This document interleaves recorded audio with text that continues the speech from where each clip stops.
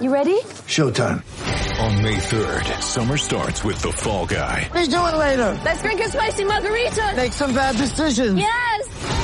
Audiences are falling in love with the most entertaining film of the year. Fall Guy. Fall Guy? Fall Guy. That's what the poster said. See Ryan Gosling and Emily Blunt in the movie critics say exists to make you happy. Trying to make it out? Nope. Because I don't either. It's not what I'm into right now. What are you into? Talking. Yeah. The Fall Guy. Only in theaters May 3rd. Rated PG-13. Get ready for the greatest roast of all time. The Roast of Tom Brady. A Netflix live event happening May 5th. Hosted by Kevin Hart. The 7-time world champion gets his cleats held to the fire by famous friends and frenemies on an unforgettable night where everything is fair game. Tune in on May 5th at 5 p.m. Pacific time for the Roast of Tom Brady. Live only on Netflix. Today is Sunday, November 22nd, and this is Celtics Beat on the CLNS Media Network, the leading online provider of audio-video coverage of the Boston Celtics. I'm Adam Kaufman. Episode 383, featuring Mass Live Celtics beat writer Tom Westerholm, is brought to you by betonline.ag. Go to betonline.ag today for your exclusive sign-up bonus. Also, go to theragun.com/beat to get up to $150 off select items.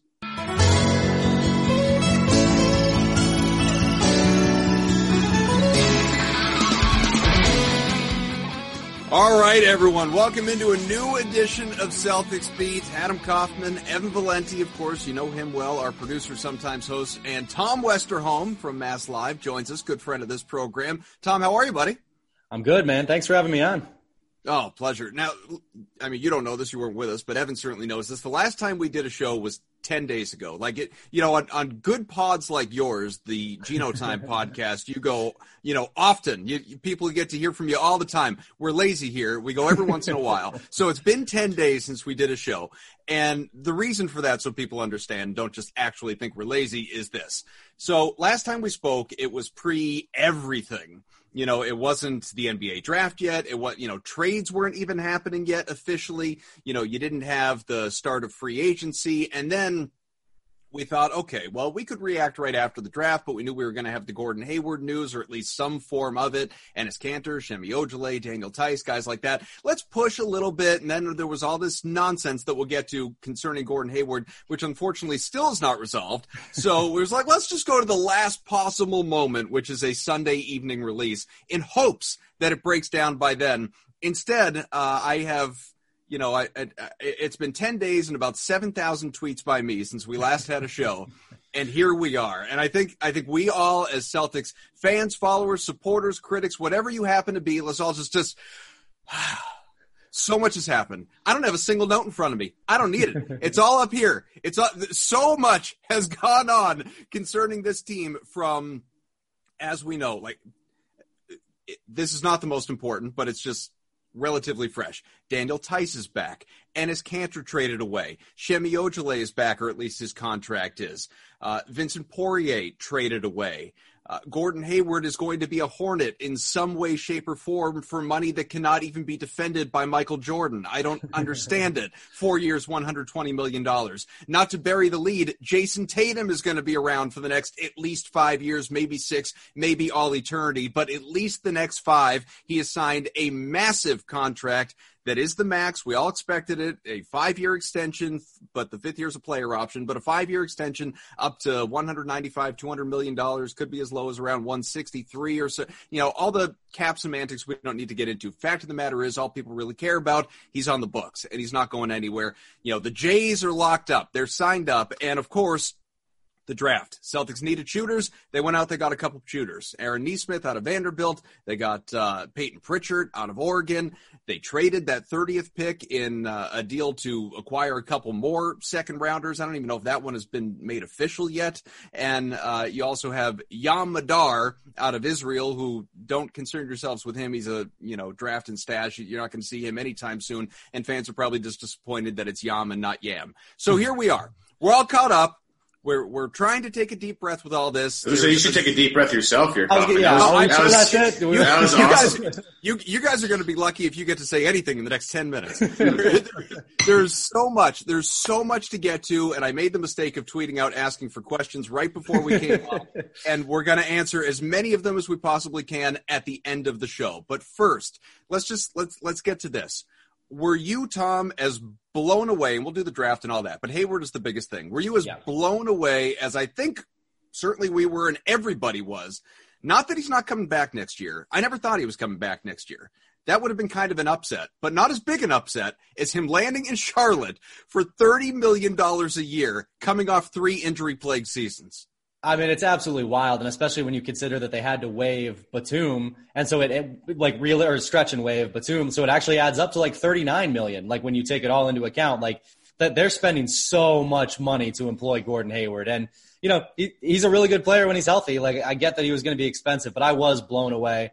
I mean, I thought, I figured he probably had like a decent deal lined up. If you're going to opt out of $34 million, like you must have something, and for him to get like not just a decent deal, but like. I mean, he's barely going to lose any money on the front end, like in the first year of his contract. So, I mean, like just an absurd amount of money and like something the Celtics just obviously, I mean, they certainly would have loved to have had him back. He would be a very useful player and, probably better than anybody else that they, could have locked up this offseason. But at that kind of money, you just like, that's absurd. And, we'll see how it works out for Charlotte. Again, he's good. He's a veteran. He might be nice next to LaMelo Ball, but that was a lot more money than I would have been comfortable handing to Gordon Hayward at this stage in his career. Oh, I didn't even mention off the top. Holy crap, like an idiot. Shame on you guys for not mentioning this. Tristan Thompson's here and Jeff Teague is here. Okay. By the way. By the way, the guys they did get. and Brad Wanamaker is gone. And I bring that up because obviously, so far, I'm not going to call this offseason an all-out win. That would be Homer level to the next level.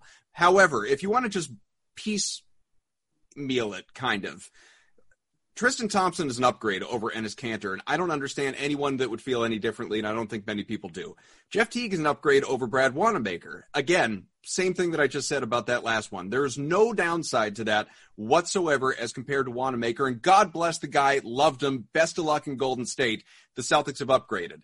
The only question here becomes, what happens with this Gordon Hayward situation? He's not back, similar to Al Horford, who, of course, goes to Philly, gets dumped to the Thunder. That contract looked bad immediately. Gordon Hayward's contract may look bad immediately. Hell, it maybe already does because, as you mentioned, you could argue it's $39 million a year. He was not getting paid, coming off of 3 healthy seasons where he was an all-star for the Celtics in an alternate reality. He still wouldn't have commanded $40 million a year on the open market. So this deal, for so many reasons, doesn't make sense to me. But putting that aside, this situation is not complete yet. Are you under the assumption that I am, that we're still just waiting for the sign and trade, that the Celtics are going to get something out of this? That really does seem to be the most logical outcome here.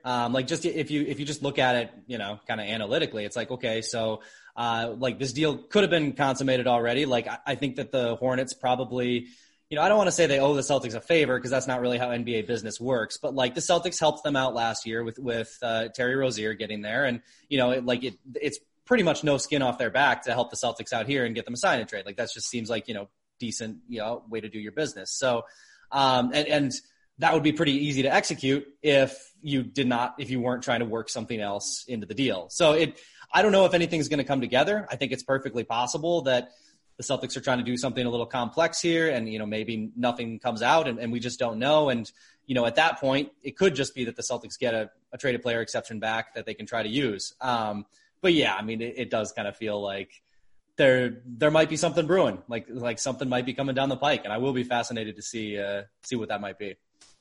I'm just hoping for that $20 or $30 million massive trade exception. But yeah, Evan, I mean, thoughts obviously on Hayward going to Charlotte, but also where do you fall in the whole Danny Ainge situation? Because as we know, Twitter erupted. It was fire Danny. Danny sucks. How is Miles Turner not here? How is Dougie McBuckets not here? How is Gordon Hayward gone for nothing? And I think what we're seeing here is Gordon Hayward's not gone for nothing. Not yet. I don't believe he will be. But I don't think that Indiana trade, if it ever existed in the first place, which we don't know, was the answer anyway. Well, yeah, you could break it down in a couple different ways. First thing is the Danny Ainge blew it thing, and this whole Indiana part of this equation is complicated because, like, in order, and this is, I think people have regurgitated this enough that I think it got pounded into people's heads the past 24 hours. I think people now have a better understanding of this. Danny Ainge. It doesn't matter. Haven't you ever heard "Talk to Me Like I'm 5"? That's true. What I think people need right now. I feel like it's gotten to enough points where, like, I think people are starting to get it. The Indiana thing was, a good way out as long as Gordon, like, signed for the amount of money that Indiana's willing to pay him. I think we've all figured out at this point that Indiana was not going to go to 4 years, $120 million. No, nor should they. So Gordon's, it's either.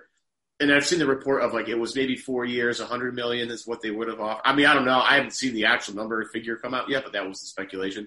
So Gordon turned down $20 million or did not turn down $20 million. He just got an extra $20 million to not go home. I think, yeah, they did all right there.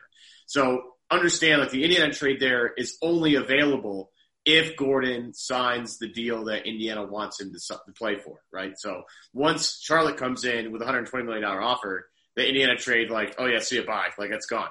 So now you have to evaluate this separately. Now, Gordon leaving for a traded player exception isn't the best thing in the world.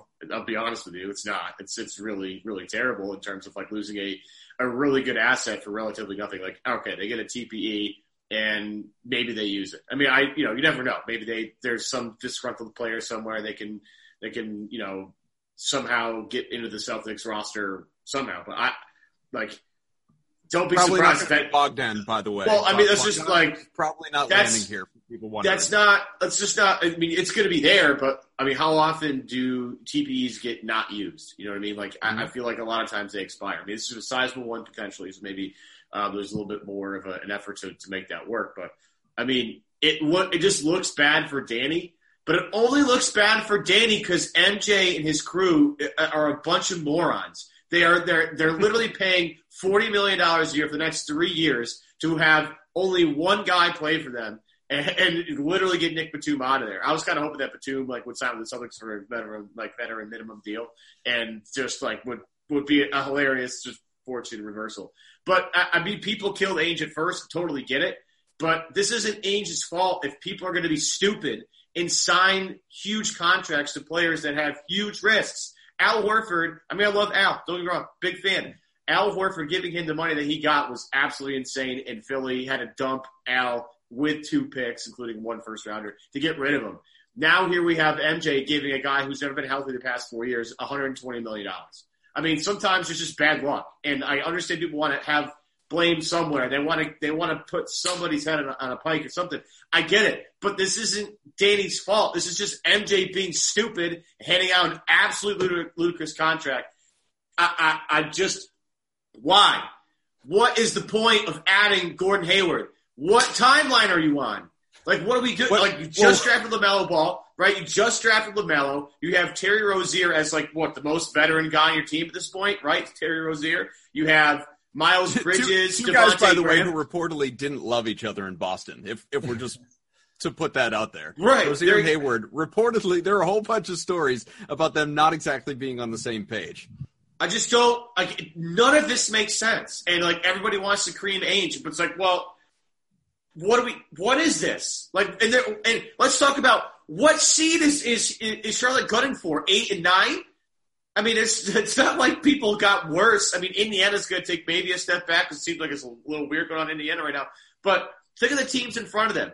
A lot of them, got better or will get better with marginal increases in their roster. Like, what is Charlotte's going in for the 7th seed, so they get smoked by Brooklyn in the first round? Like, what is this? And they're taking themselves out of the Cade Cunningham stakes in the process. Like, they could have been bad enough to get one of these really top picks in 2021 too. Right. And what was the justification in paying Hayward and not paying Kemba Walker, who was the franchise also? Yeah. It's just a bad look. It's just a bad look. It's a bad look. And I know people want to kill Ainge for this because he's not going to get anything out of this Gordon Hayward deal. It sucks. I totally get it. But what has just happened 2 off seasons in a row is ludicrous. Absolutely ludicrous that other teams have done that. It's just hysterical to me. It's hysterical. And unfortunately, it affects the Celtics in a negative way. And I think Danny did an okay job trying to figure it out on the fly again. I mean, I'll give Danny a lot of credit. He's lost Al Horford and Gordon Hayward, but those two guys have been poached off their roster with stupid contracts. And Danny's turned it into Kemba, Tristan Thompson, Jeff Teague. He's trying. So I'll give him credit for that. But I just, 24 hours later, I just still can't believe how dumb MJ is. Sorry. Well, also, do people... Rhetorical question, I hope. But, for all the people, I hate to even, mention him because I'm going against everything I believe. But for the Nick Wrights of the world, or the Stephon Brodys of the world, or all the people out there that are getting all this social media traction for saying, well, there goes another, max free agent signing by Danny Ainge out the door before even finishing out his contract, meaning obviously not opting in for the player year. Is there a single Celtics fan out there that is thinking to themselves, you know what, man, I wish Danny gave Al Horford 4 years and $120 million or whatever it is that the Sixers gave him. Maybe one of you can remember. Or I wish, Gordon Hayward off of 3 years in which he didn't look a damn thing like he did in Utah, except for in fleeting moments, and finish the year hurt. So he's still going into next year with that as a lasting memory, even if he's healthy in camp. That's your lasting memory is that playoff finish for Gordon Hayward, which, by the way, not his fault. Like freak injury after freak injury. It is not his fault that he's probably going to go down as the worst free agent signing of Celtics history, short of Rick Pitino, that he did this over the course of those 3 seasons, all starting within 6 minutes of his Celtics career. Did anyone want to give him 4 years, $120 million? No. The only thing that Danny is getting beaten over, the head with is, how did this deal that may or may not have even existed not get made with the Pacers? And the only thing that I say to that, well, I have a lot of things to say to that, but the main thing that I say to that is Miles Turner sucks at basketball. I don't understand the infatuation with Miles Turner other than the fact that he's young, he's a name, and he blocks a bunch of shots. Yeah, I mean, that was the thing that I was going to bring up too. That Pacers deal that was reported just wasn't that good unless they added something good to it. And there really wasn't a comfortable way to sort of, make it a middle ground. Because I agree with you. I think Tristan Thompson is a better pickup than Miles Turner would have been. Turner can protect the rim, but the Celtics, didn't really have that much of a rim protection problem with Tice. He played really well. Tice is versatile. Thompson is big and can kind of guard against some of those really powerfully built Eastern Conference centers. And not for nothing, Turner just really struggles against Joel Embiid. He's not the answer against him. So sure, Miles Turner can do some things. He can space the floor to the 3-point line. He can block shots, but he doesn't really rebound. He doesn't really give you any muscle inside, and he can't really switch out to the perimeter. So he doesn't really bring the Celtics anything that they desperately need. And he's $18 million a year. I don't necessarily see why, bringing on $25 million combined between him and Doug McDermott was a great, a great option. I don't know that that's better than a traded player exception. I really don't. So if you think it's bad money, then I don't think it is. So yeah, I mean, I agree with you there. I think that's something that got lost a little bit yesterday, although it does kind of seem to be coming around a little bit more today in the way that everybody's talking.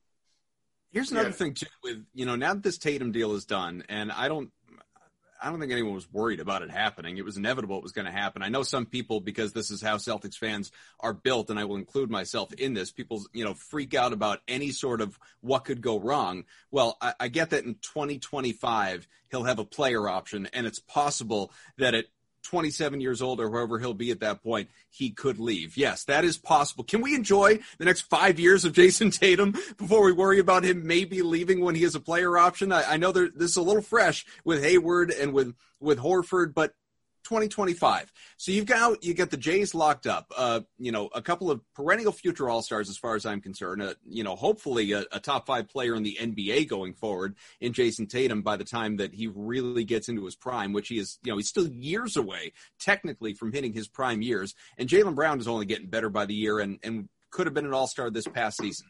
So you have those guys locked up. It's 5 for the next Tatum, 4 for the next for Brown.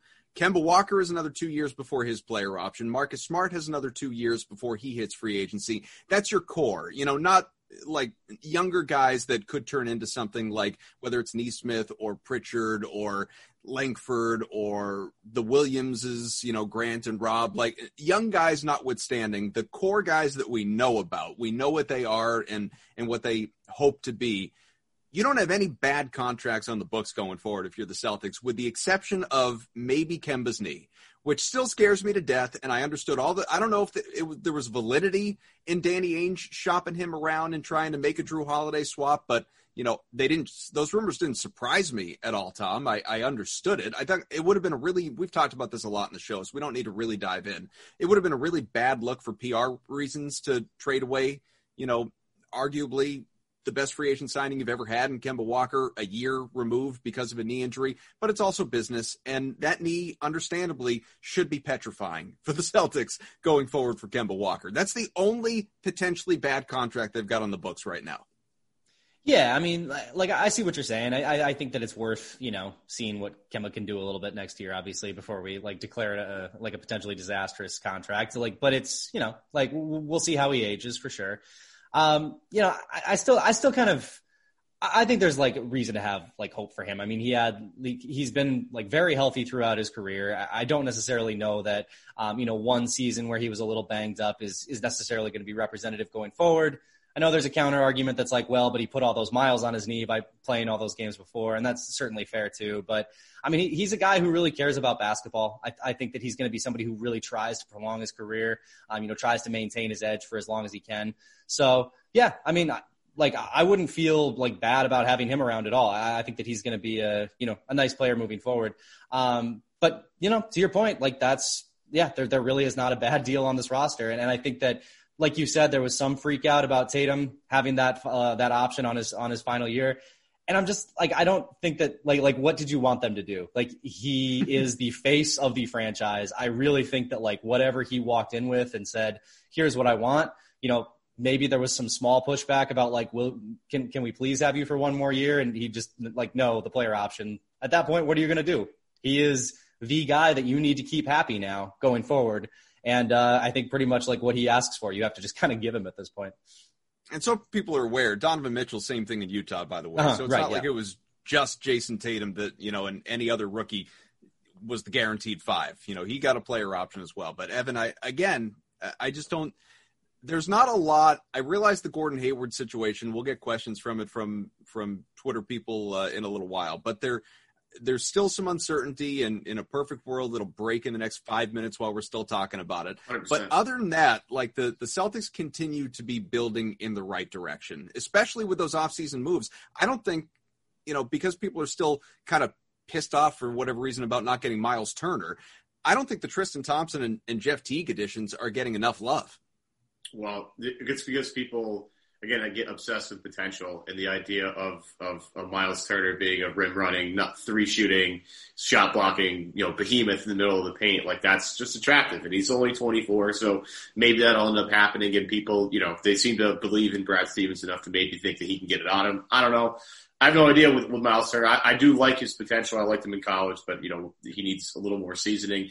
Tristan Thompson doesn't need any seasoning. He knows what he's good at. Let's just get one thing out of the way. He knows what he's there for: rebounding, defense, offensive rebounding in the paint, easy shots in the paint, lobs. He's going to do a lot of things that this team desperately needs. I mean, they really needed somebody to go up against Bam Adebayo in last year's, and this feels weird to say it, but last year's Eastern Conference, or this past Eastern Conference Finals. Bam killed him. Whenever the hell it was during the pandemic. It happened. Tristan Thompson would have been a nice addition. And look, we've been kind of flirting around with this Tristan Thompson thing for a bit. I know a lot of people were at least curious and I would say enthusiastic about maybe adding a player of Tristan Thompson's caliber during the buyout portion of the season. I know people were thinking about that. Hopefully that didn't happen. Not sure why Cleveland didn't do that, but hey, whatever. I thought Brad Wanamaker, by the time it was all done, was a really solid backup point guard that would make really 3 or 4 dumb mistakes a game. And you bring in Marcus Teague, who's a little bit more of a veteran in that particular capacity. Jeff Teague. Marcus Teague's spelling was terrible. But Jeff Teague is a guy that they've chased, I think, for quite a bit. I think somebody has mentioned that it was like the white whale of Brad Stevens to get Jeff Teague and trying to get him in going back to trying to get him in Butler. Yeah. Yeah, try to go back to college all the way back there. So this team needed veteran leadership last year. It was pretty obvious that they were missing like a vet who could bring them together. And they got one in Thompson who's been there, done that, won a ring before. So there's some value there that you would never get out of Miles Turner. Like as cool as Turner is, he doesn't have the pedigree that Thompson has. And people want to be like, oh, potential. Like, yeah, okay, cool. But Tristan Thompson's done this before. Okay. He's a grown adult in this team. You know, it's a young team. Look at, you got Tatum, Brown, Smart is like the elder statesman, Pritchard, Neesmith, Langford, Robb, Grant. I mean, there's 8 guys off the top of my head that are all like, 25 and under. I mean, it's a young team. They need somebody with some experience. So both these make a lot of sense. It's not, the ideal scenario, but again, Danny had to do what he had to do. And did a decent job. I mean, I think their front court's a lot better now than it was last year. I mean, we can, again, Cantor was a great locker room guy, but, Tristan Thompson's better than him at a lot of things. And they needed a guy that can facilitate their offense because they lost Hayward. They lost the ball handler, and that's tough. Luckily, Smart's been, a much better point guard the last year, 2 years or so he can take some of those responsibilities. Tatum's going to take some of those as well, I think, as he progresses forward. He's going to have to become more of a facilitator at that wing spot. They have Kemba, Smart, and getting a Teague again gives you an adult, somebody for Pritchard to kind of, get a little mentoring after as well. So I think it's all said and done, a slightly more interesting roster. I don't think they're better, though. I think, if Hayward's healthy, they're a much better roster, and that's what really sucks about this whole thing. Quit living in the past, Evan. Hayward's gone. He's not coming back. Hey, look, they're not – are they better? They're not better. They're not better. Unless you have, improvements from Brown and Tatum that, people are probably going to expect. If they, take another leap, then fine. But this team's not better than they were last year. Well, they're definitely not better, but it is interesting. Like, I think that they're a better team than the team that knocked out, the Raptors and finished off the Sixers, that didn't have Hayward. I think that they have a little bit more depth. I think that Neesmith is going to be able to contribute early. I think he's going to be able to shoot off the bench. I think that they have probably a little bit more depth, coming in. They're Gordon Hayward makes this team better than what it is right now, but the team that, made it to the Eastern Conference Finals did so without Hayward for the most part after he sprained his ankle against Philly. So I think there is something there's something to that. Like, they're not the best that they could have been, but this is kind of a decent second place option, I guess. Folks, one quick break as NFL football continues on this week, and it's been an interesting Sunday here. Of course, a few surprise teams at the top of the standings.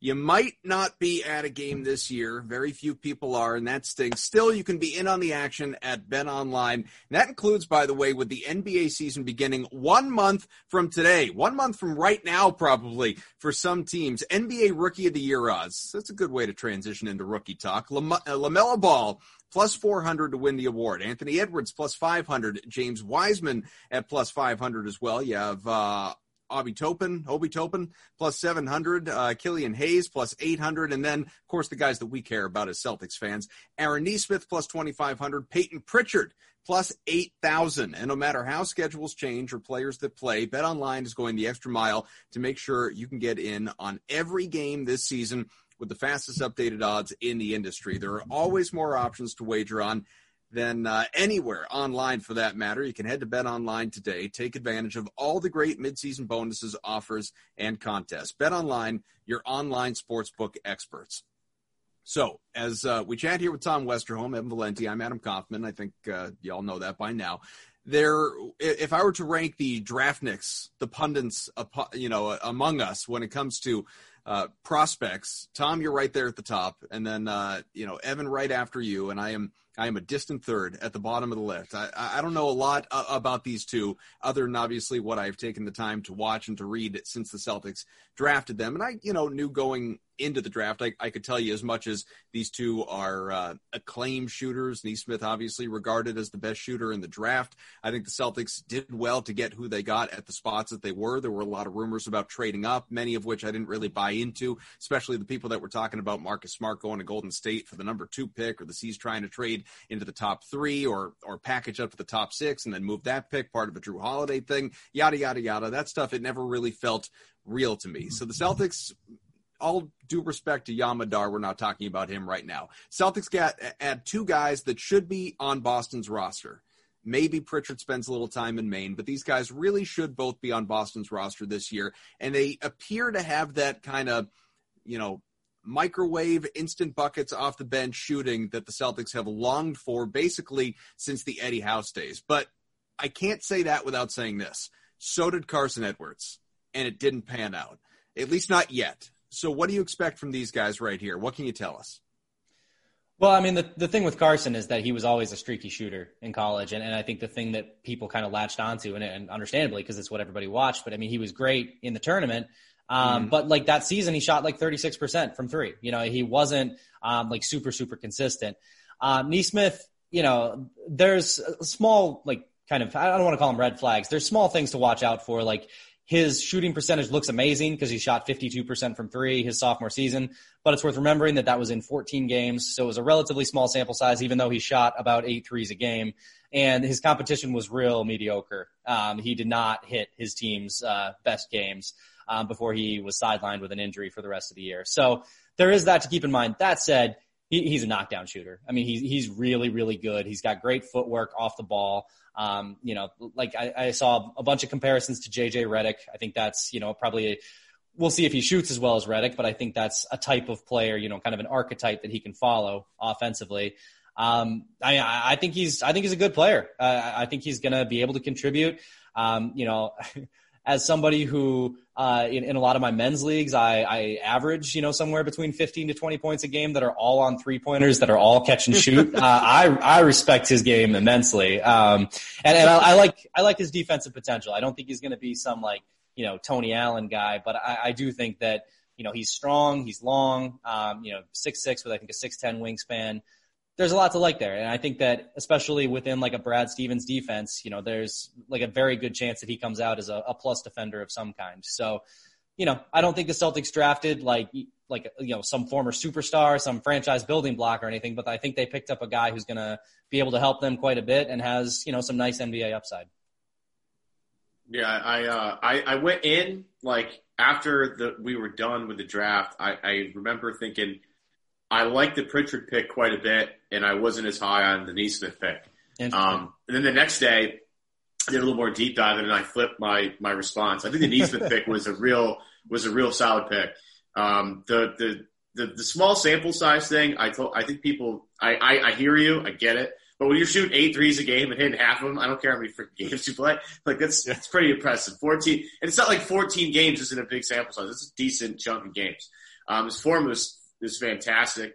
And I actually really enjoyed some of the things that Jerry Stackhouse, his coach of Vanderbilt, said about him. He talked about how he kind of reminds him of Allen Houston. And so I was like, that's interesting. I like that. So go back and watch some Allen Houston tape. And, I know it's tough because it's 90s basketball and it's like the fourth quarter and it's 68-62. It's just like, this is a tough watch right now. But the one thing I do like about Allen Houston, he's a really excellent either catch and shoot guy or a really proficient 1-dribble or 2-dribble pull-up guy, which is exactly what Nesmith kind of is. Don't ask Nesmith to do a lot of creation for you. He's not going to be able to do that. You could cite his role is just, it's just not that. And especially against the teams that he was playing against, the fact he didn't show it against I've never even heard of some of the teams they played last year. There were games, and I'd be like, I've never even. What does that even stand for? I don't know what the acronym stands for. So he's not going to be a big facilitator guy. It's going to be something maybe that he develops along the way, but he's going to be able to come in and shoot the hell out of basketball. I mean, he really is. And what's great is he knows how to relocate, off some sort of, he'll dish it out and then find a way to get the ball back and get open shots. He's great, coming off of screens, DHOs. I mean, you're going to see a lot of dribble handoffs next year, I think. And I'll be honest, the defensive stuff is what got me, I think, the most excited, though, because if you can defend a little bit on this team, you're going to see the floor. I mean, it's really how, Smart sees the floor. Go back to early Jaylen Brown. When Jaylen was playing well defensively, he saw the floor. When he wasn't, never saw the floor. And they need a guy to step in at the wing to defend after Hayward leaves. I mean, they desperately need it. So that 6'10" wingspan is going to be big. He's a grown adult. His diet is amazing. I don't know if anybody saw the video of him cooking in the kitchen. He was making French toast, but he's like, yeah, every day for lunch I have a salad with walnuts. I got a spinach salad with walnuts in it. And I'm like, I had a pizza. Like, what is this? This is crazy. So he seems like a full adult. He looks like the Chris Middleton, which I think is maybe his best outcome there. Both from Charleston, South Carolina, which is really cool. I'm a big fan. I think he's definitely a threat to be a big impact of a player. And what I thought at the time was, this was a shit, we missed out on Tyler Hero, we can't do that again pick. That's what it felt like to me. I mean, you think, what would this season have done with Tyler Hero, who went one pick before them, and he talked about how he thought he was going there anyway. This felt like we can't let this caliber of a shooter get by us again. We just can't do it. And again, there were intriguing options in front of them that I'm sure people were like, trade up for Halliburton or whatever. I get that, and that would have been cool too. Hassel. Vassell is another guy who can yeah. really shoot the crap out of the ball. Huge wingspan. I mean, goes on for days. But Nesmith is a real solid pick. I mean, really solid. He knows what he's good at. And I think there's some serious growth for a couple of things. But, I mean, he's going to be a guy, roll the ball out, he should be able to play right away. Would you say, Tom, that the Celtics did well for themselves in the draft, or were there guys at the spots that they did pick? Obviously you can always imagine a world where they made trades, but at the spots that they did pick, were there guys that you would have preferred they land? There were definitely guys, I had no problem with the Nesmith pick. I have to, do big boards and stuff like that. I kind of, for me personally, I kind of put guys more in tiers. I think that's a more useful way. Like Nesmith is right in that tier at 14. Mm-hmm. I thought that was a good spot for him. I had a couple other guys up there too. I really liked RJ Hampton. Guys who, also could be good options, but I think that Nesmith was just fine there. 26, I had a bunch of guys ahead of Pritchard. I like even just point guards. I really liked Tyrell Terry. He ended up going 31st. That was a lot lower than I would have had him. There were some other guys too that I liked better than Pritchard. Even if you don't go, point guard, I really liked Desmond Bane, the guy they ended up picking and then trading to Memphis. But look, Danny has seen a lot of Peyton Pritchard. He's clearly formed an opinion on him. And I think that if you trust, the thing you can trust about the Celtics scouting is that they have done the homework. They've been there, they've seen these guys, they have a very solid evaluation. They're not just throwing darts at a dartboard. And they've watched Pritchard for 4 years now. They've got a good idea of who he is and how he plays. If he was their guy like that, I understand it. I certainly see the vision. He can shoot, he can push the pace. I think he can compete for backup point guard minutes right away. So we'll see how it works out. He wouldn't have been my top choice, but I'm not going to give the Celtics a failing grade for the draft because they picked Peyton Pritchard, partly because I think they did well with Nesmith as well. So I think they got a couple of guys who can contribute, and how much they will, that's kind of what remains to be seen. But, not drafting Tyrell Terry is a hit to my draft board. I won't lie to you. It hit me right in the heart. I couldn't believe they left it off. He's going to be good, man.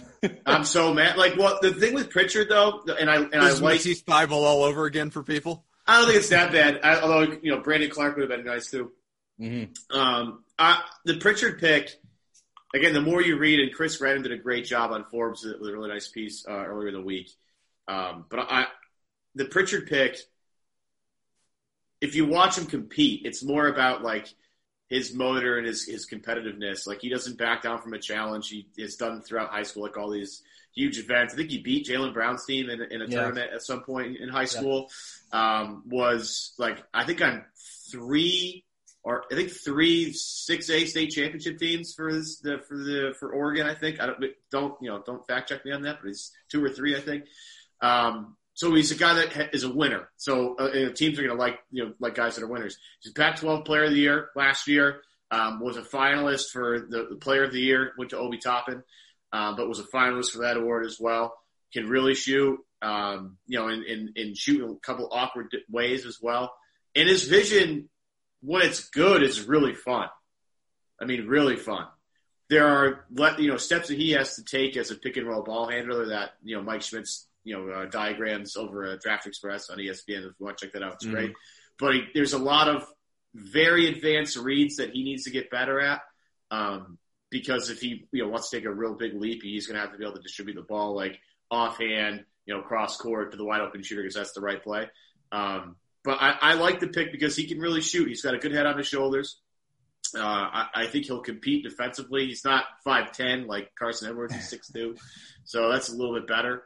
And he's a winner. And I don't know if anybody heard the Bill Walton rant on Peyton Pritchard, why I should take him, and it went in like 18 different directions, but at the end of the day, he's like, I really like Peyton Pritchard, so look, I like Bill Walton. Bill Walton's funny to me, and if Bill Walton likes it, then I'm going to be happy about it. That's all. What is, if you were to, we're going to get to the Twitter questions in a second, but if you were to attempt to, this is very difficult, Tom, if you were to attempt to project ahead to, let's say, midseason, and in a pretend world that doesn't exist where everybody is healthy as well, how does this break down in terms of, depth chart to you and also just, like where are the shots going? In order for Jason Tatum to continue to evolve, obviously he's going to want 20 shots a game. Jaylen Brown has certainly commanded X number of shots per game, whether that's 12 to 15.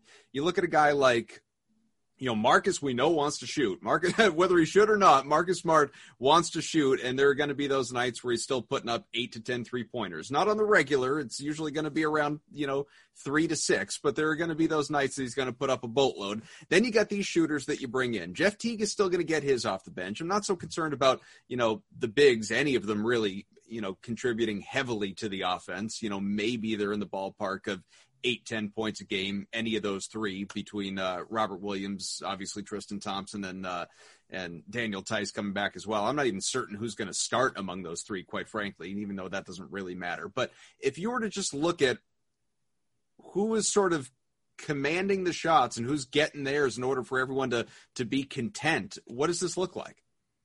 Well, I mean, I think that, and I didn't even mention Kemba, by the way. Yeah, I was going to say. I mean, I think that you broke it down pretty well. I mean, I think that I think there's plenty of room for, because look, I mean, everybody understands that on this team, if you are not Jason Tatum, Jaylen Brown, or Kemba Walker when he's hopefully healthy, then your job is to make Jason Tatum, Jaylen Brown, and Kemba Walker better. Is to make their jobs easier. And Nesmith basically said as much after he was drafted. He called himself an absolute sniper, which I loved. And then he immediately started talking about I know that I am here to try to make life easier for Tatum. That's what my role is. So I think that will be pretty well defined on this year's team. Kemba was definitely the most, eager to praise Tatum, eager to, of kind of the veterans last year, he Tatum, Jaylen, he loved talking about those guys. Or at very least, anytime we asked about them, he was happy to talk about them. I don't know if he loved talking to the media. Nobody does. But he, I think that all those guys are going to get what they need, and then it's just going to kind of be a night-to-night thing with everyone else. Did they need Nesmith to, take 5 3-pointers tonight? Great. He can do that. Did they need, Romeo Langford to come in and try to get them 10 points off the bench? Great. He can try to do that. But it's not going to, if there's guys who are going to have egos, if there's guys who are going to be I deserve more, I don't know that they'll be on the team very long because this team is now the Jason Tatum, Jaylen Brown, and, Kemba Walker show. And, that's a real good trio. But, it is going to be, it's going to be interesting to see how well it works this season. Also a pretty good answer to why Gordon Hayward's not around anymore, because it is the Jason Tatum, Jaylen Brown, Kemba Walker show, and he was number 4. Well, and look, I mean, if the Celtics have been willing to give him, 4 years and $120 million, I could see him being all right, yeah, I can be number 4 behind all that. But yeah, here we are. All right, folks, before we get to your questions, which are coming up next, I got to tell you, the stress of daily life weighs on all of us. I've been dealing with a lot of it over the course of the last week in the NBA and trying to keep up with all this and stay up at all hours, tweeting at all times. But you have all been very kind to me. So whether you are an elite athlete or a regular person, and I am the picture of that, trying to get through the day, muscle pain, muscle tension, it's a real thing. It stinks. Tom could probably speak to it. He's out there in the men's league basketball games. He feels muscle pain. He knows. Happens to us when we get older. And that is why I use Theragun. It is the handheld percussive therapy device that releases your deepest muscle tension using a scientifically calibrated combination of depth, speed, and power. If I had mine handy, I'd display it for you on video right now, because that you wouldn't even know, other than my moaning in approval, how wonderful this thing is. It's as quiet as an electric toothbrush. It's because the all-new Gen 4 Theragun has a proprietary brushless motor. It's so quiet you will wonder, seriously, if it is even on. Is this thing working? Oh, but let me tell you, it's working. While you soothe your aching muscles with Theragun's signature power, amplitude, and effectiveness, you will not get a better feeling. You have no idea what you're missing out on. You got to order one. The Theragun, it's a must-have for everyone, and just in time for the holidays as well. Get the Theragun tool for ideal relaxation today. Give your body the break it so badly needs. Try Theragun for 30 days. Just give it a try. There's no substitute for the Theragun Gen 4 with an OLED screen, personalized Theragun app, and the quiet and power. I keep telling you about the power. You need it. Starting at only $199. Go to Theragun.com/beat. Do it right now. Get your Gen 4 Theragun today. Theragun.com/beat. Again, that is Theragun.com/beat. Tom, I don't know if you've done your holiday shopping yet, but I got to tell you, this is something you got to throw in a stocking, pal. Like, you could not have sold it more. I got some back pain right now from all the chores I do today. I'd kill for a Theragun right now. Oh, I was out there the other day with the leaf blower, couple hours, and I realized that's not hard labor. I mean, a rake and a tarp, that's hard labor. A leaf blower, but still, that thing weighs on you after a little while. I'm not a strong guy. It gets heavy after a bit. I'm telling you, relax that muscle pain. All right. I need to talk the fact that you have some muscle tension after using a leaf blower for a few hours. you might want to maybe do some calisthenics or something, or maybe, do some working out at home. I have muscle tension just from talking to people about the Celtics lately. There you go. With all that's been happening. Fair enough. We have, so I had asked for questions on Twitter, and the people, they did not disappoint. I have a lot. Let's get to as many as we can. And to do that, I think we need to go rapid fire. So anyone that has anything to say among the three of us, jump in, offer an opinion, then we'll move on to the next. And I will try, as I read through them for the first time, to not be repetitive, because I'm sure a lot of them are pretty similar with regard to, like, WTF with the Gordon Hayward situation. Brian says, who should the Celtics target if they, A, get a trade exception from Charlotte, or B, do not get a trade exception from Charlotte? What do you think? I have a tough time with direct names here, just because there's so many potential options. You just don't know who might shake free. But I think that the answer is wings. You should be targeting wings here. You need some versatility, especially on the defensive end. I know we touched on it before, but losing Hayward on the defensive end is a big deal. So I would be very focused on any wing that I think can play some defense, and I would just trust that the offense is going to be there, from everybody that you're relying on for offense that's already on the roster. Have you got a dream guy out there? And I have to tell you, Aaron Baines is no longer available, pal. He's signed with Toronto while we've been talking. Well, Toronto will treat him well. Tom's right on the money here. Barring an injury, a specific group so let's say Jeff T goes down. All right, so we might want to get a guard. All right. So, but that being said, wings and Boston is focused on that primarily. I mean, it's why they drafted Jason Tatum, Jaylen Brown 2 straight years in a row. You add Nesmith in that particular regard, even when Hayward was sort of on the roster. They need wings, and I'm not quite sure who the name is. People are going to throw out Bradley Beal because he makes a ton of money. People are going to throw out Karl Anthony Towns because he makes a ton of money. Don't Beal's count on Tatum's that guy. Yeah, I wouldn't count on any of those two things. I just wouldn't, because you have to give something to get those two guys. I don't think Boston has. I mean, they do, but I don't think they want to do that. So I agree with Tom. I think it's some sort of defensive wing who maybe can shoot threes. A PJ Tucker type. I don't know if it's not going to be PJ, but it's somebody like that. Antonio says, how many more leaps will Tatum and Brown make moving forward with their careers? And I think you could argue that, and this is me, not Antonio, I think you could argue that Tatum is, to some, a top 10 player now, certainly top 15. I think he could absolutely vault into the top 5 conversation, certainly by the end of his contract. It might take a couple of years to get there. There's a ton of talent in that league, and he's still incredibly young at 22 years old.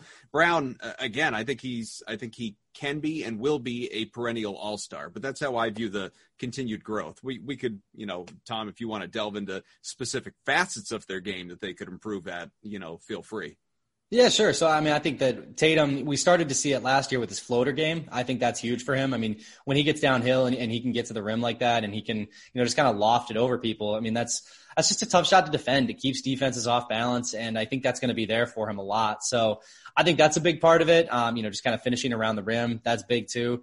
Jalen, I think it's fair to he's a worker. He's going to keep working and working and working. The levels that he's already jumped, are impressive. And to me, they almost suggest certainly I'm sure he's going to try to go up another level, but it's how much more can you realistically ask from a guy? He went from, a bench player to an all-star just purely off, or close to an all-star at least, just by working his tail off. So, sure, he might take another leap up, but if he doesn't, I think it's worth remembering that this guy has gotten himself to quite an impressive level already. I'm with you on Tatum though. I think you're talking top 5 in a few years, and I don't think that's ridiculous at all. I also don't think with regard to, and this is a larger conversation we'll save for another time, but with regard to Jason Tatum, for anyone out there, it's he should average 30 points a game. Do I think he's capable of that? No question. He has showcased that. Hell, he basically did it from the All-Star game on last year and in through the rest of the regular season into the bubble. But I don't think you're looking for him to do that with all of those pieces around him that we already kind of talked about. I think if he's sitting around 25 a game, that's more than acceptable as long as he's, reasonably efficient with his shot. You don't want him, taking 25 shots a game to average 25 points, obviously. But does he need to average 30 points? I don't think so. Let's go to the next one, though. I want to just point out real quick, defensively, both of them could use a little bit of work. And if Jalen becomes a better off-ball defender, then we're really talking, because Jalen is an excellent on-ball defender, but his off-ball stuff drives me crazy sometimes. But if they could both lock in a little bit better on that end, the top 5 stuff for Tatum, absolutely, no question. I think Tatum's really good on that end already. Yeah. He's pretty good. He's pretty versatile too. Elite. Yep. I love this from Shamrocks and Shenanigans. Also love the name. With Danny's stockpile of assets now gone, if you're Danny Ainge, what do you see as your biggest trade asset in the event a desirable player becomes available via trade? And I'll leave that open a little bit in the event that Boston acquires a $20 or $30 million trade exception, obviously, in this deal with Charlotte potentially. But with what they currently have, what is the answer to that question, Tom? It's whatever you want it to be, man. If there's a guy out there that's so but it's not, right? Because Tatum's not going anywhere, Brown's not going anywhere. I would probably, but I think if the right guy comes available, you're going to have a conversation, right? If Beal becomes available and you like him, I think you have to talk. If that's a guy that you think can vault your roster to the next level, I think you have to weigh some things. I think that the Celtics will have to have uncomfortable conversations if certain guys become available, and those might not be conversations that fans will like, but this team has made it quite clear that what they expect and what they want to work for is a championship. And to do that, sometimes you have to make uncomfortable decisions. So I don't know. We'll see. From Raphael, recent picks in Tristan Thompson and Jeff Teague, should that be enough to reach the finals? And I will remind you, this team, of course, was just in the conference finals. I'll be honest here. It's tough, unless I would agree. Unless Neesmith's going to be, or Pritchard's going to be, a really awesome offensive player from the jump. I have a hard time seeing it. I think, Milwaukee, we'll see. I don't buy Milwaukee yet either, by the way. Coach Bud's still a coach, and if he still isn't going to play Giannis 37 minutes a game when it matters, then it doesn't matter who the hell they had on their roster. The Brooklyn thing is what really is interesting here. What does Brooklyn look like? The Kyrie, KD team up. We've never seen it. Don't know what to expect. It could be really high level basketball. It could be a giant mess. And will Harden wind up there? Yeah, we have no clue. We have no idea. So I'll just say no. I don't think they have done it. Again, unless Tatum is going to be unreal and so is Brown. Fine, but I don't think they've done enough yet. I think there's pathways to it, but I think you're exactly right that part of the problem is that other teams got better. Philly got better and is being run by, very competently now. So I think that those things matter, and things could break, right? Like Miami ended up in the finals last year, and I don't think that they were the best team in the Eastern Conference, but like, you don't like to be in a position, if you're hoping to make the finals, you don't like to be in a position of relying on things breaking right.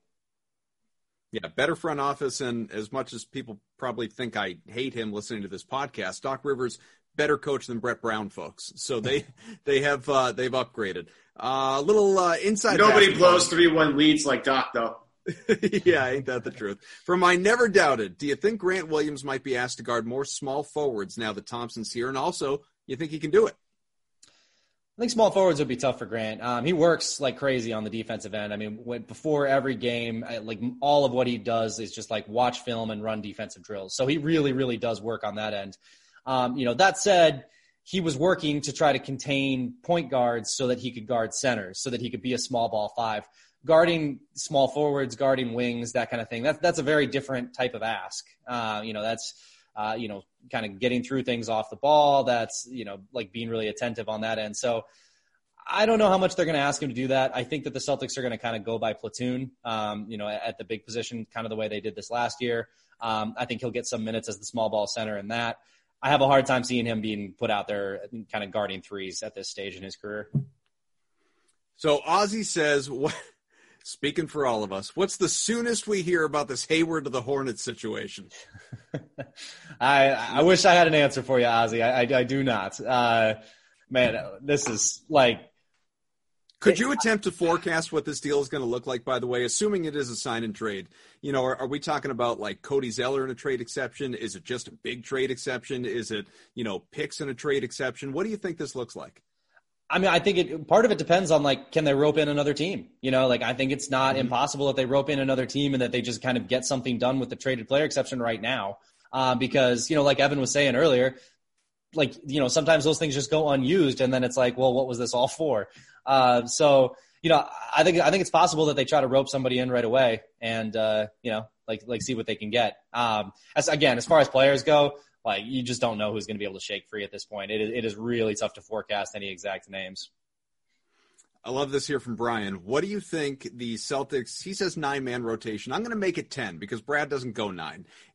What do you think the 9-man or 10-man rotation looks like here, just pretending everybody's healthy right now? Smart off the bench as a 2 or a 3. What is the bench scoring, or where's the bench scoring come from? So I'll start you off. We know obviously it's Tatum, it's Brown, it's Kemba, it's Smart, it's I think that Thompson and Williams and Teague and Tice are probably all in there. That's 8. Langford in a perfect world is in there, obviously. So that's 9 right there without even talking about these rookies or Grant Williams. That would be 10. Shemi Ojeley's not involved in what I just mentioned. I mean, would you construct any of that differently? Now I got to try to remember what players are employed by the Boston Celtics, but I think Nesmith would probably be in there. I think he's gonna have a chance at least to earn some minutes because I mean he's just especially like if you take Romeo out, since it sounds like he'll be out for the start of the season, with his injury as well. So yeah, I think I would slot Nesmith in there somewhere. But I think that's a pretty good list. You could talk like obviously Teague is a backup point guard. If Smart is like the 2, you might need a little bit more ball handling in there somehow as well. It's going to be complicated, man. And it's going to be interesting to see how it shakes out. But I do think that Nesmith is going to slot in because I think he makes everybody's life a little easier with his spacing. For the people that can't sleep at night, VB17 says teams currently constructed better than the team that reached the Eastern Conference Finals. Hayward was obviously out, right? Optics of losing a free agent notwithstanding, how is the offseason not considered a positive right now? Well, I think it's not considered a positive because he lost Gordon Hayward, and that hurts because he's a really good player, and they would be better if they had him. But to his point, I think that's kind of what I was touching on earlier. Like this is a similar team to the team that knocked out the Raptors. So depending on how good you feel about that team, I think their bench is a little bit deeper. So I think there's something there. I think this is going to be a very solid basketball team with a chance to make a little noise. Alex says, could John Collins be on the move? Would he be a desirable target for Boston? He's interesting. I think he could be on the move. I mean, I'm incredibly high on Onyeka Okongwu. He was when my final draft board came out, because it shifted much more than I was comfortable with. He was number one on my board, just because he's, super versatile defender and all that. Man, Collins, I don't know. I don't know how he would fit on the Celtics. I think they're doing pretty well right now. With their big situation, I don't know whether they'd be willing to give up like the assets that would be necessary to bring back Collins.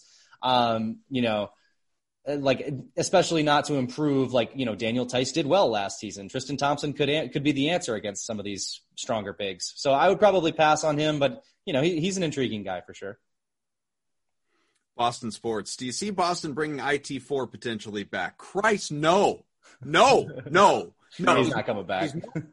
No room for him. It doesn't make a lick of sense, and it's not 2016 anymore. Why are we dealing with this every single day? This is not an attack on the person asking the question, because I don't know about you guys. I've received this question I don't know how many times, whether it's in the last few days or in the last couple of years. It doesn't make sense. No, it does not. Love you all. Love IT, but no. Yeah. It's just... It was so much fun. It was fun to live in 2016. But yeah, 2016 was awesome. It was so much better than 2020. Right. Whatever. He can't defend. He's lost a lot.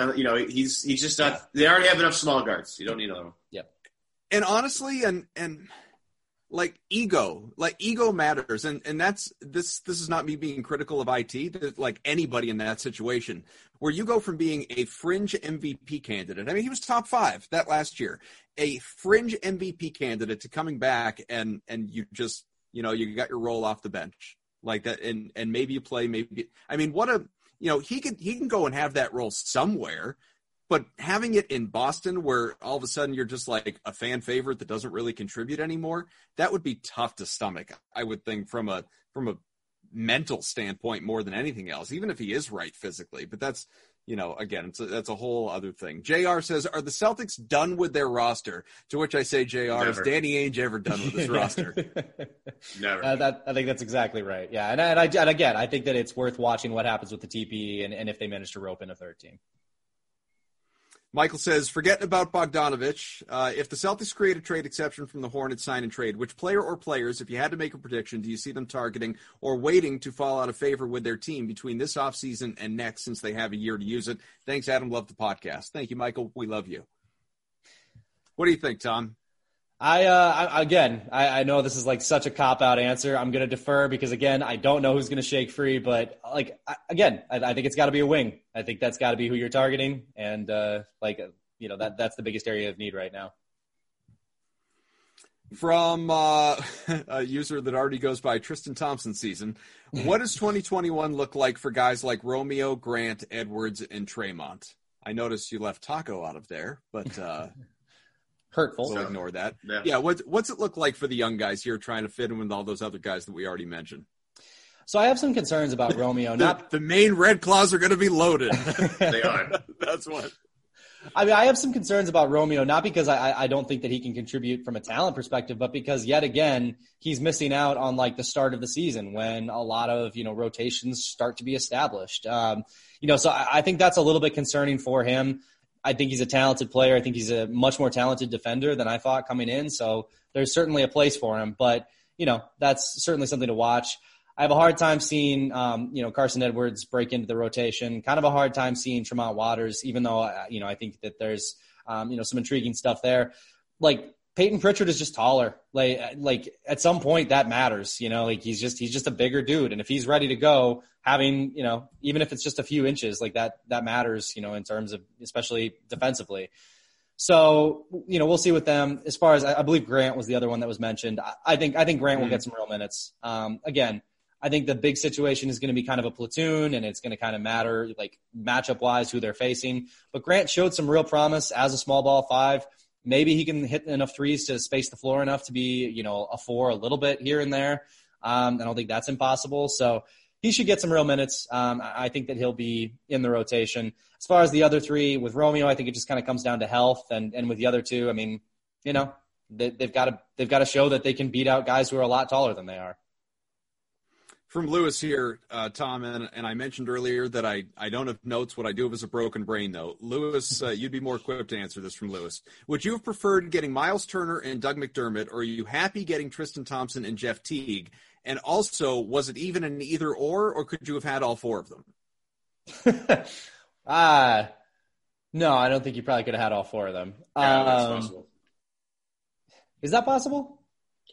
Well, that's what I'm trying to think of right now. That's why I referred to the broken brain. That's what I'm thinking. Yeah, I know, because like little exception, obviously, on Tristan Thompson. Jeff Teague, you were able to slide in there as well. The Hayward. The question is the tax. Where are they at with the tax if they acquired Turner and McDermott? And right now they're going to be they'd probably be over it, whereas right now they project to be under it. That's I guess what it comes down to. Which matters absorbing those guys and going into the tax. So that's what it is. That's what it boils down to. Yeah. So yes, you could have had all four, but you wouldn't have wanted to. Potentially, unless it would have affected. You're right. Broken brain as well. But yeah, no, I think that the Celtics got kind of the better option of the two. Because again, like with Turner, you're talking about $18 million a year for the next 3 years. With Thompson, you're talking about the mid-level exception for the next two. As far as Teague versus McDermott, I kind of thought the Celtics should target a scoring point guard in the draft because I thought that would help with both the bench scoring and a backup point guard. So they got that. So, to me, that's a pretty good setup. Again, I think the Celtics would have liked to have gotten something back, something maybe concrete back for Hayward. We'll see if they do or not via the TPE. But, all things considered, I think that what they got was better than the draft pick, was better than, the trade package that they were kind of looking at there. Yeah, people have asked about the $5 million TPE there for Enes Kanter and the $2.5 million TPE, obviously, for Vincent Poirier. So kind of a two-part question. One, do you see them trying to – because they've let TPEs expire in the past. It has happened. Do you see them using those within the next year that they can? And also, can you combine them? Can you get one player for $7.5 million, which I believe, the answer is yes. You can combine them, or I believe you can. And that's what would be really funny about if the one that they would get if they were to generate a Gordon Hayward, sign and trade. Because then you add them all up. Suddenly you can get like a max contract guy. Potentially. Well, I don't think they'll use it because I just think, those guys don't become available, most of the time. But they'll have they'll have an option. They'll have a way to acquire a guy, which will be. Here comes James Harden. Yeah, well, I've always laughed because, for Tito, out there in Houston, he's just going to say it feels kind of like a cheap guy, and if you could he's find broke, a way, so you could find a way to get him and shake him loose a little bit. Just saying it'd be there. I don't think you're going to use it though. I think you can combine them. I believe you can combine them. I believe that's true. You might. I'd have to look into it again. My impression was you couldn't, but you might be right. The other thing to remember too, though, is if they are chasing one of those max contract guys, it's very possible that those guys you would have to use guys on your roster who make money to acquire them anyway. It's possible. Again, you're chasing a max contract guy. You might have to trade like a Jalen or a Smart or somebody who's making actual money. Just purely for the trade value, because they've already gotten rid of, because as has been noted, a lot of their draft picks are gone at this stage anyway. So, something to keep in mind as well, as you're looking at the exceptions and whether they can use all of them. But let's do one more because obviously we've run long. We'll let you go. But here it is from Chris, a lengthy question. But it's a good way to kind of circle and recap everything, especially going back with Gordon Hayward. People keep talking about the Celtics' biggest free agent signings ever, leaving being a poor reflection on Boston Kyrie as well. I see it more as freak bad contracts happening. Do you agree Horford is clearly overpaid, worst contract in the NBA? Is Hayward? Is Kyrie? Can he stay healthy? And last, did Horford and Hayward actually want out, or was it just the money? How do you view that situation? I view it in a couple ways. I think, one, it really hammers home how disastrous that 2018-19 season was. Woof. Brutal. Obviously, Kyrie left, and, Kyrie, you knew this when you got him, that he was, somewhat chaotic, and he was chaotic in Boston. Horford, I think that if you told Al Horford that the team would have looked the way that it looked in 2019-20, I think that there's a possibility that he'd be more amenable to sticking around. But again, he's coming off that 2018-19 season with the same bad taste in his mouth that everybody else was, and a team is going to offer him, $109 million, I believe. like that's a great situation. Mm-hmm. Like you can get out and you can get that. So with Hayward, it's tough to say. I mean, I think that he probably is looking forward to, not feeling fresh start.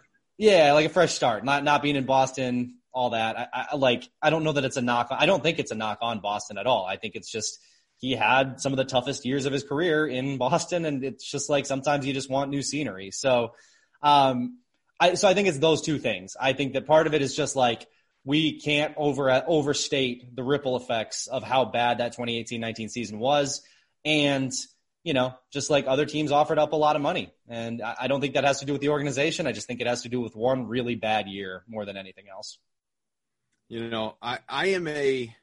I cover the Celtics in a loose sense. I say that because I'm not a journalist. I'm not no one's at practice now, but back in the day, back pre-pandemic days when people like Tom were at practices and talking to these guys on the regular, I'm not one of those guys. But even if I were, having grown up here, I think I would still happily tell you I am a fan. And it still keeps me up at night, Tom, wondering. Just the what ifs in sports almost get me more than the actualities of what happened. Even the good things, by the way, like the Tuck rule broke right. That broke right. I still think about though, if Gordon Hayward doesn't get hurt 5-15 into his Celtics career, if he has a healthy first season, it does in fact get crazy there with Kyrie Irving. Those two guys do what was intended. That doesn't mean win a championship necessarily, but, they have a great first successful season. Those other guys don't get young and cocky early and develop a great deal as well, by the way. That's, Jason Tatum and Jaylen Brown probably aren't where they are right now, if not for that first season as well. So there are pluses to, there are two sides to the coin, but that is just such a giant historical what if for me in Celtics history, that one freaking pass from Kyrie Irving and Gordon Hayward coming down wrong off that lob. And I'm not going to say they haven't recovered. They've gone to the conference finals 3 times in 4 years, but it does make me wonder if there was a title window in there that they missed. We'll trace it back, right? Because in that season, Kyrie obviously got hurt. If Gordon hadn't gotten hurt, then the Celtics have another veteran star wing to give them some offense. Maybe in that, that 2017-18 run where they lost in Game 7 because they went so cold, maybe they have a guy who can help kind of calm them down. Maybe they've got a guy who can just knock down a couple mid-range jumpers and keep them in that game, long enough to pull it out and make a run to the finals. Maybe Tatum, Jaylen, and Gordon develop something as a trio because maybe Rozier doesn't take 11 threes in that Game 7. Maybe Terry Rozier doesn't take 11 threes. Then you move on to the next season and it's so much of that season was thrown off by the fact that Gordon Hayward just was not Gordon Hayward, and he wasn't even close realistically. You just you plug those two what ifs in, and you might be talking about a completely different team. So I 100% understand losing sleep over that one because that has had a lot of ripple effects on the Celtics in a lot of really negative ways for a team that really looked like it was in too good of a situation to fail, in those early years, given how good their youth was and how talented their veterans were. Well, and you just think about, and this is a whole other rabbit hole, man, but you think about cap manipulation, and because nobody would have thought Celtics would be able to wiggle their way around, losing the guys that they lost and still being able to bring in a max guy in Kemba Walker. So you can always maneuver certain things. Who knows? They have a great first year, maybe flirt with a championship. I mean, they kind of already did, even though people didn't view them as a realistic contender to win it, obviously. They were still in that Final Four. Kyrie has a great experience in Boston that first season. I mean, hell, we could be talking about Kevin Durant now being a Celtic. You know what I mean? There are so many different avenues that could have got, so many other timelines if for community fans out there that could have gone, and it blows my mind. But then again, I still think about the Kevin Garnett and Kendrick Perkins injuries after they won a championship as well. So what the hell? That's sports, right? Yeah, it doesn't feel like this is the timeline where everything's burning down when Troy comes in with the pizza. Yeah, exactly. I don't think that's where we are. I think that it's one of the other ones. But yeah, it's definitely not the one where Jeff comes back and everyone's happy. Yeah, For sure. Thank you Take all all for the your questions, references. by the way. Yeah, all of them. We appreciate all your questions. Again, this show brought to you by betonline.ag today. For your exclusive, go there. For your exclusive sign-up bonus, go to theragun.com/beat. Get $150 off select items in time for the holidays as well, which are rapidly approaching. Who knows? Maybe there's some Black Friday deals that people can look into later this week as well. Man, I was hoping we'd have the Hayward situation finalized by the time we were done. Clearly not the case, so we will live on in wonderment in the coming days. But this was fun. It was good to just recap what has been a very eventful week for the Celtics here with you, Tom. Absolutely. Thanks for having me on, guys. I want to leave us with a good please. note here. This is a great quote from Michael Pina, who just awesome, did a great story on Jaylen Brown for GQ. Yeah. So just to end the pod on a great note here.